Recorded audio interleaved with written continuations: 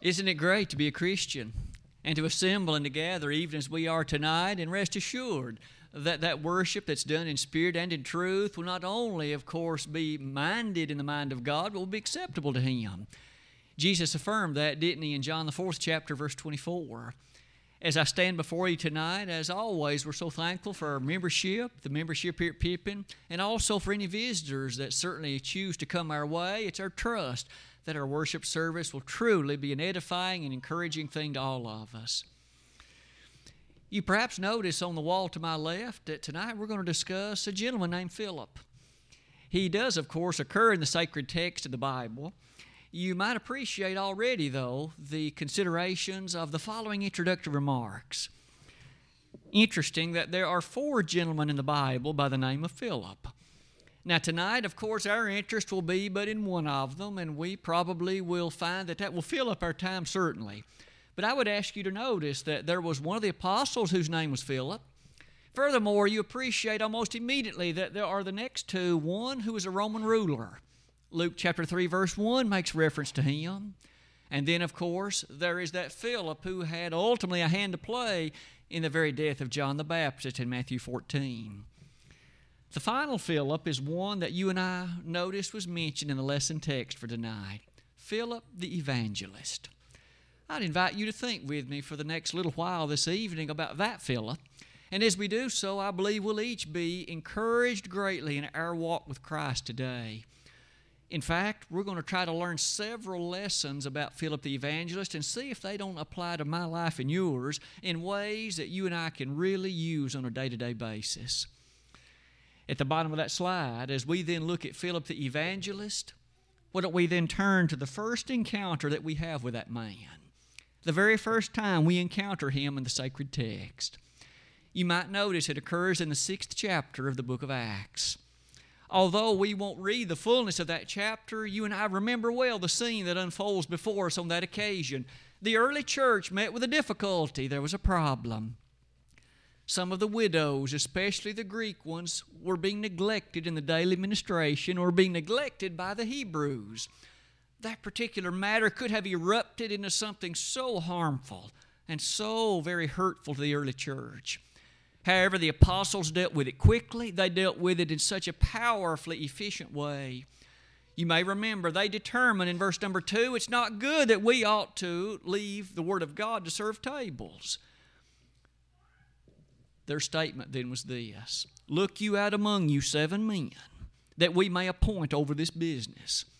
The apostles made the determination that 7 men were to be selected who could oversee this event and to make sure that the widows were not neglected.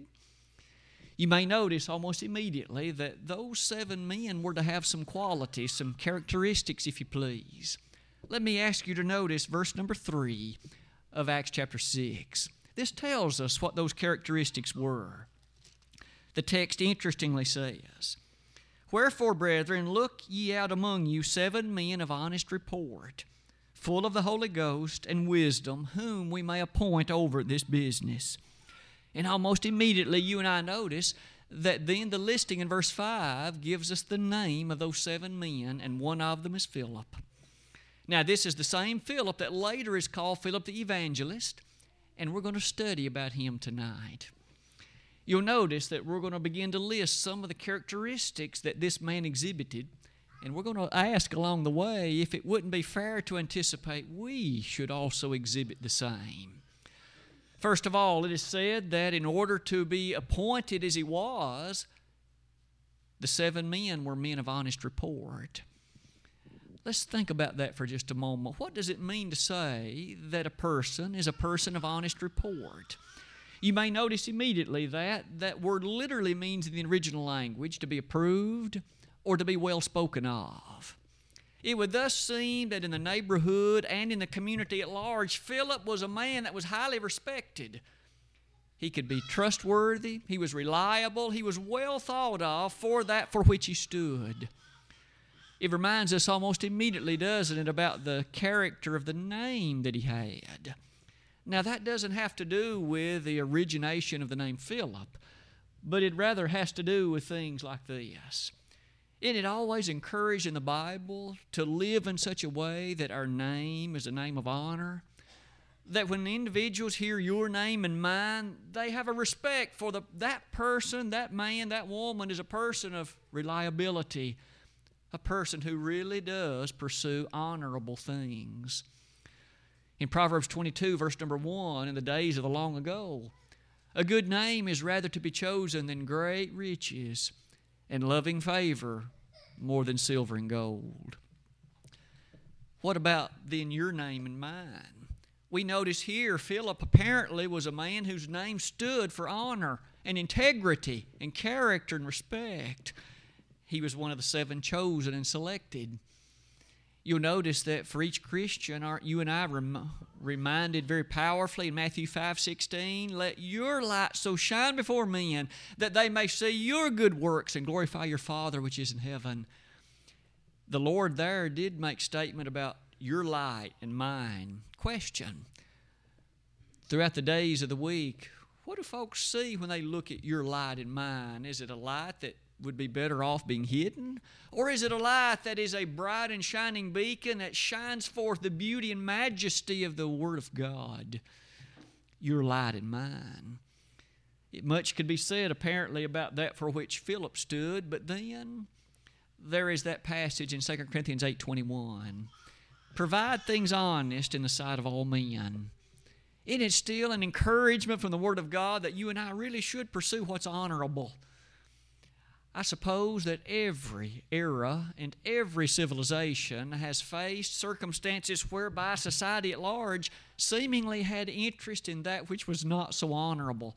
But yet those that love the Lord and those who are committed to His way will always, despite the external pressures, seek what's honorable. What else might be said about Philip?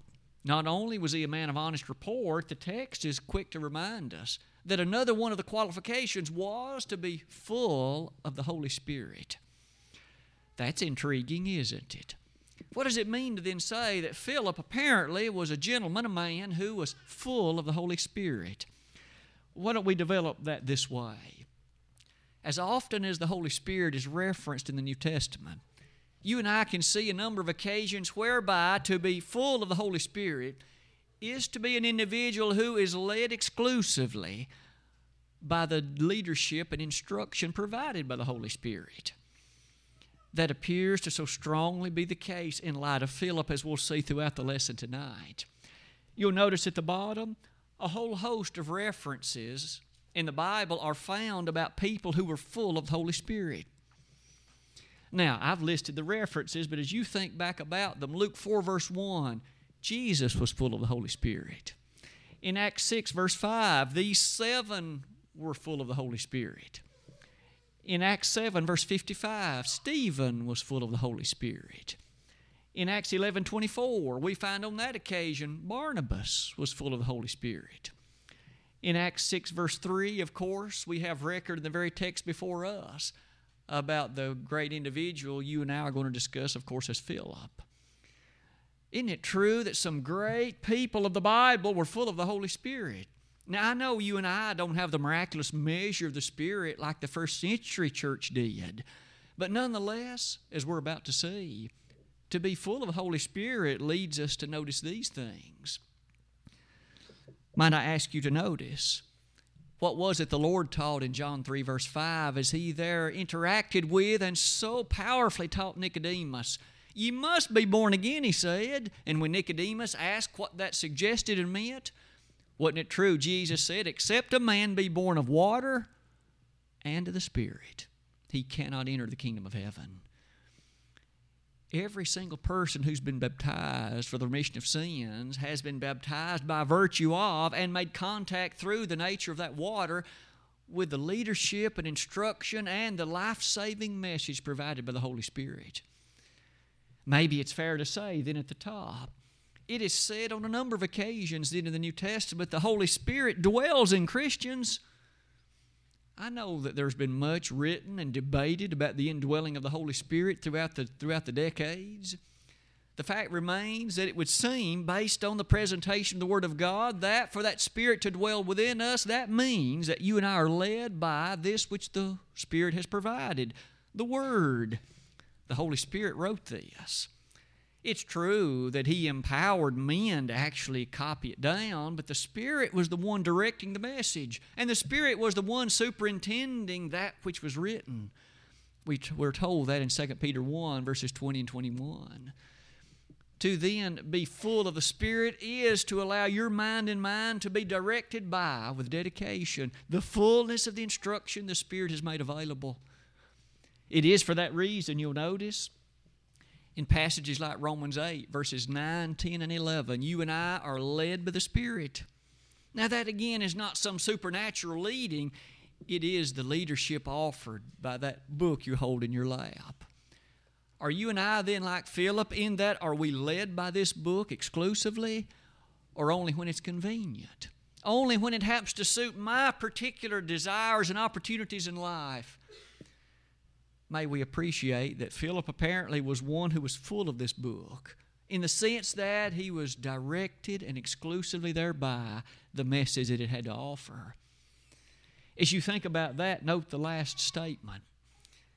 Faith cometh by hearing, and hearing by the Word of God, Romans 10, verse 17. But that's all the more interesting when you notice Ephesians 3, verse 17. Let the Word of Christ dwell in you richly. Now, how is it then that Christ's words dwell in me? The text says it's by the Word. Let the Word of Christ dwell in you richly. May you and I notice then that when we allow the Spirit to develop within us, that's because we're using our life to follow the Word. What about the third lesson concerning Philip? The third one, the text also said another qualification was he had to be full of wisdom. Full of wisdom.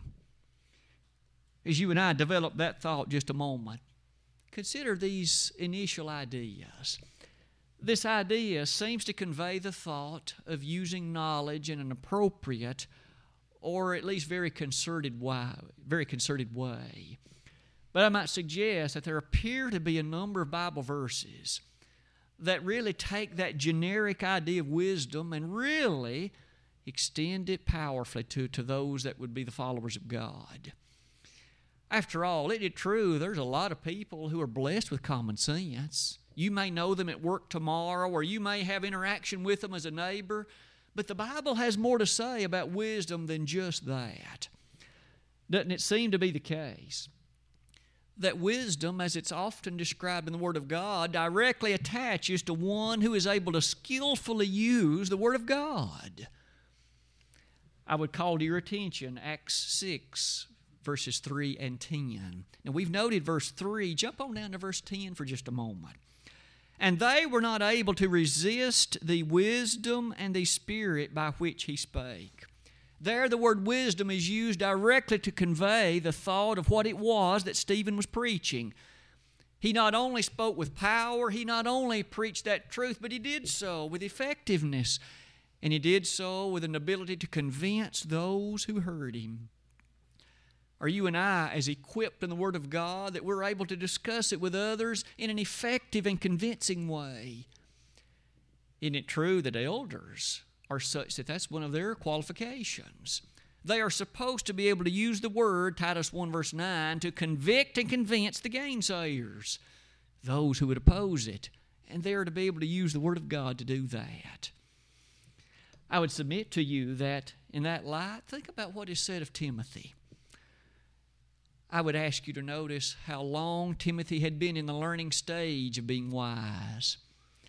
All of us who are parents and grandparents should be so impressed by this observation. When Paul wrote to Timothy, he said, "From a babe thou hast known the Holy Scriptures, which are able to make thee" what? Wise unto salvation. The wisdom that began to be developed in Timothy didn't begin when he was age 21 or even age 18. The text says from a babe, his parents, likely mother and grandmother, had instilled within him the proper appreciation of the Word of God and respect for it. And from that early age, wisdom began to be developed. No wonder in those lights how impressed you and I can be with how powerful it is to think of the development of wisdom that way. Philip had it. As you come near the bottom of that slide, notice then what else might be asserted about this gentleman.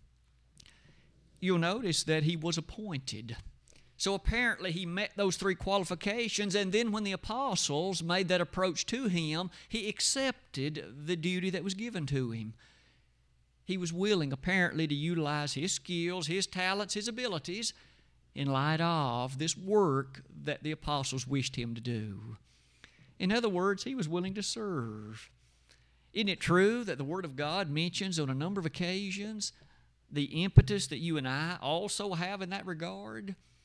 To utilize our gifts, as they're sometimes called, in the interest of the pursuit of the things of God. I would call our attention to 1 Peter 4, verse 10, in which there Peter directly commented about that very matter, utilizing our gifts for the pursuit of that which is the will and the ministry of God. Are you and I doing that as thoroughly as we might be able? That's a question each of us individually can ask of ourselves and proceed to answer. Are we like Philip, willing to serve? You'll notice as we close that slide, Paul would bring us to think of it this way in 2 Corinthians 12. It was near the close of that chapter that Paul, in such a remarkable fashion, said, I will gladly spend and be spent for you. Paul's love for the church in Corinth, his concern for them was such that he said, I will gladly spend and be spent for you.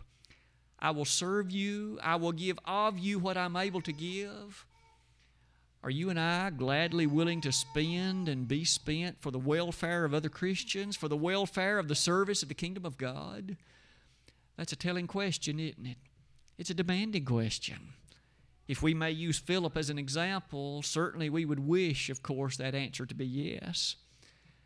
These first observations about Philip bring us to also note these matters as it relates to this consideration in service. After all, this isn't the only instance we have about Philip. I would ask you notice a few more. At the top, you'll notice if we go 2 chapters forward, Philip is again the principal person of interest. You'll notice that there was a great persecution that developed after the stoning of Stephen. And that persecution was such that the apostles, in fact, remained in Jerusalem, but it says in Acts 8, verse 4, that the disciples themselves were scattered abroad, went everywhere preaching the word. As you think about that, notice what Philip did. The persecution did not stop him. In fact, that persecution only emboldened him, it seems, because he went to Samaria and he continued to preach. In fact, it was in that location that there was much good brought about.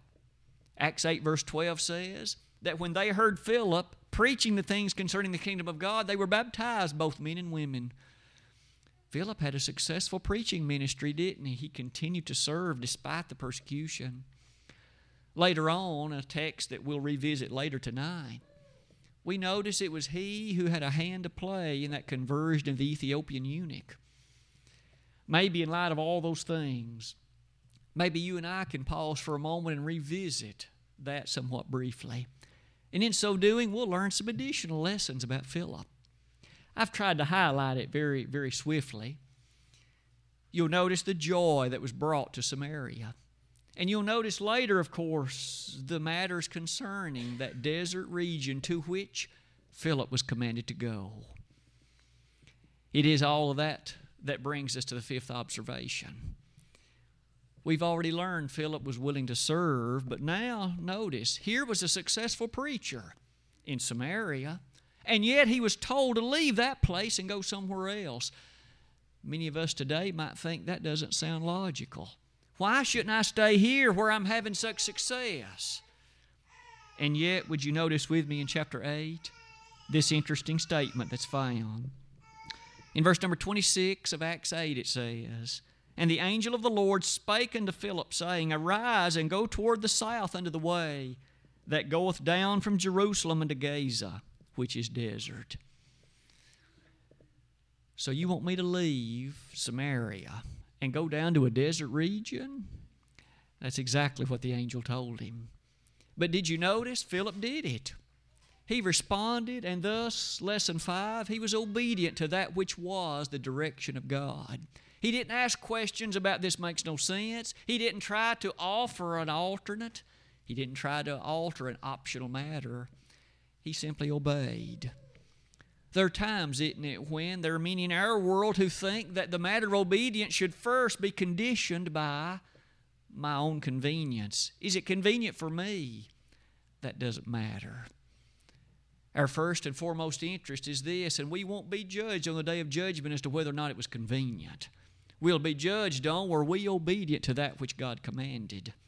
Sometimes it may not be easy, but we'd rather be faithful, had we not. Notice again what Philip did. We read in verse 26 what the command was. Notice how verse 27 begins. He arose and went. And doesn't that remind us of some of the remarkable, faithful characters in the Bible?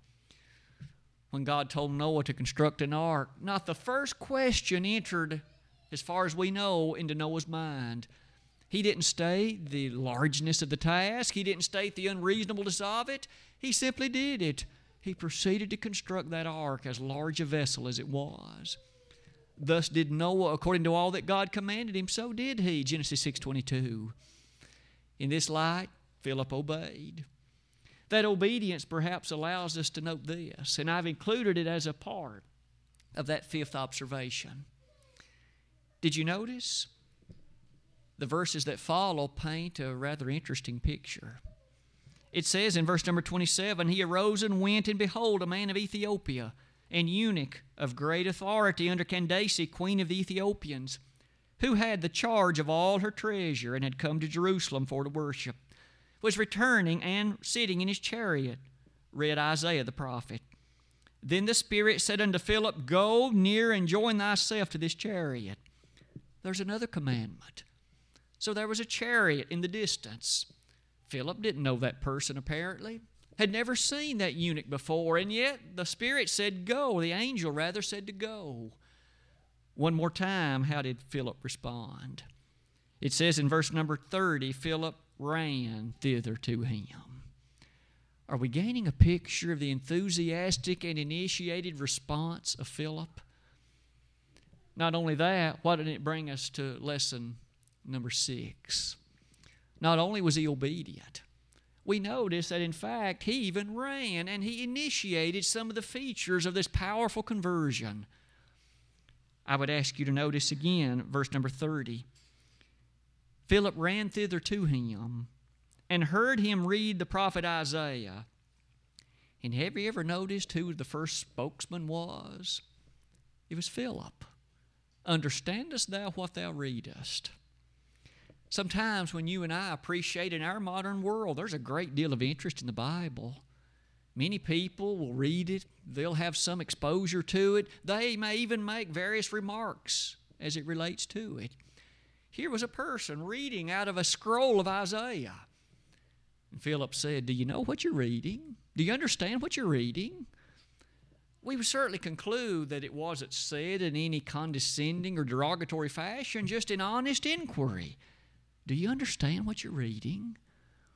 And yet that opened up the fullness of a conversation and the segue into a conversion. Maybe that's a good lesson for you and me today. That person who has some interest in the Bible, maybe they're reading it or making some reference to it, maybe we ought to find an opportunity on occasion to very subtly, but yet rather directly say, do you understand what that means?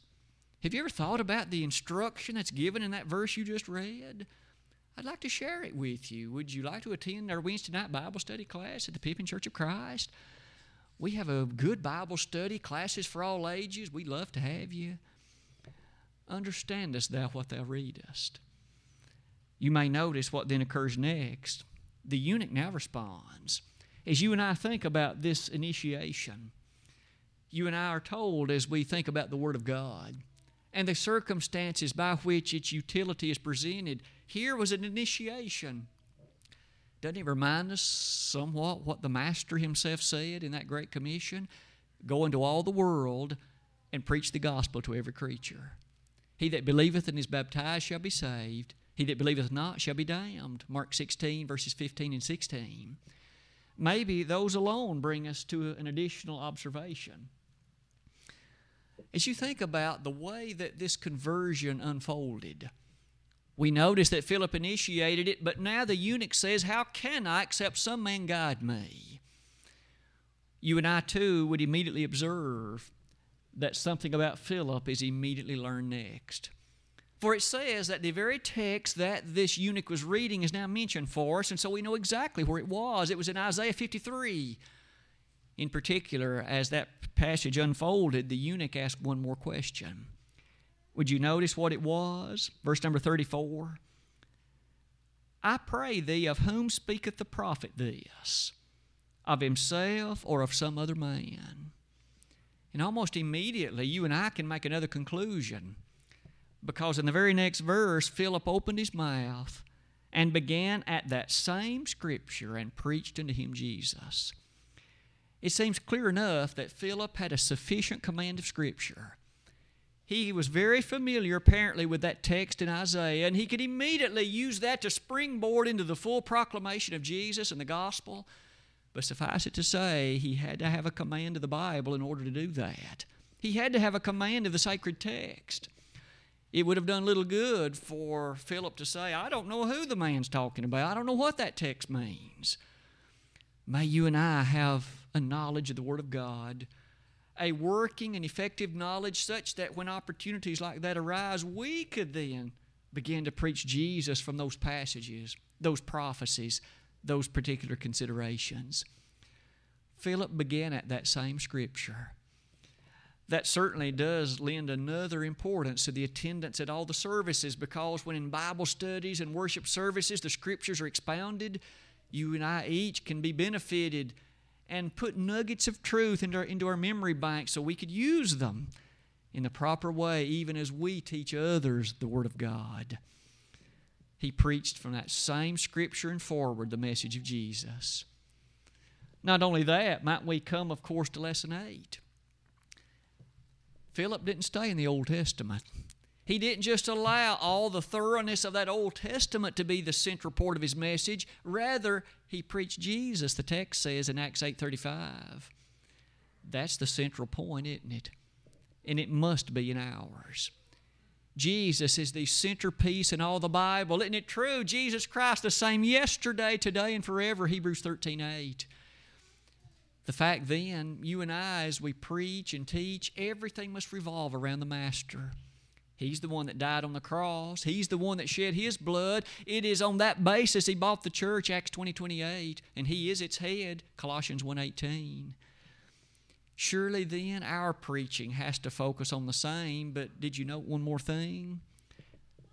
Obviously it included baptism. If you preach Jesus, you have to preach baptism. You can't preach one without the other. And here we find that as this particular message proceeded, we don't know how many miles they may have ridden. It may not have been very long.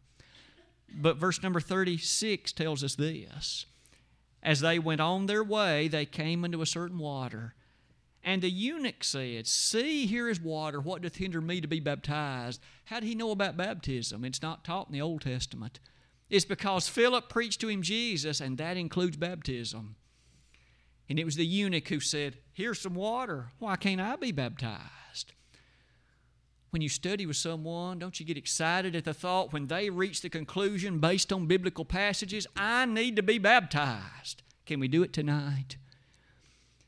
It's always been a delightful thing when someone comes to that realization. And it's such a joyful exercise when you gather at the building. Maybe it's a Friday night, maybe it's a Tuesday morning, but you baptize somebody into Christ. You may notice that lesson number 8 then brings us to think again about the sweetness of that message of baptism. 1 Peter 4:11 still tells us, "If any man speak, let him speak as the oracles of God." And God's oracles demand baptism, don't they? Surely then that brings us to lesson number 9. You'll notice that when they did come to this water, and so they stopped the chariot, look at how it continues onward. Verse number 38 says, "And he commanded the chariot to stand still. And they went both down into the water, both Philip and the eunuch, and he baptized him." Philip knew exactly how to baptize someone. He was very acquainted with the features of what a scriptural baptism was like. It was not a sprinkling, it was not a pouring, it was not any symbolic thing. This was exactly what a baptism is supposed to be, a burial. And Philip knew that. Aren't you then convicted with me and impressed about what this evangelist was like? Philip has many very great qualities, doesn't he? One by one, as you and I have looked at all of them, might we notice again the many examples found in the book of Acts that tell us exactly what baptism is like. It really is a burial. Romans 6, verses 3 and 4. Know ye not that so many of us, as we're baptized into Jesus Christ, were baptized into His death? It's a burial. And as you and I appreciate that fact, no wonder then we don't accept anything else, those that love the Lord, as a claim to baptism. It's a burial in water for the remission of sins. Philip knew that very well, and that's why both went down into the water. As you can well tell, lesson number 10 then comes before us. 10 lessons about Philip. That takes us to notice this. The very last verse in Acts chapter 8 says, "But Philip was found at Azotus, and passing through he preached in all the cities till he came to Caesarea."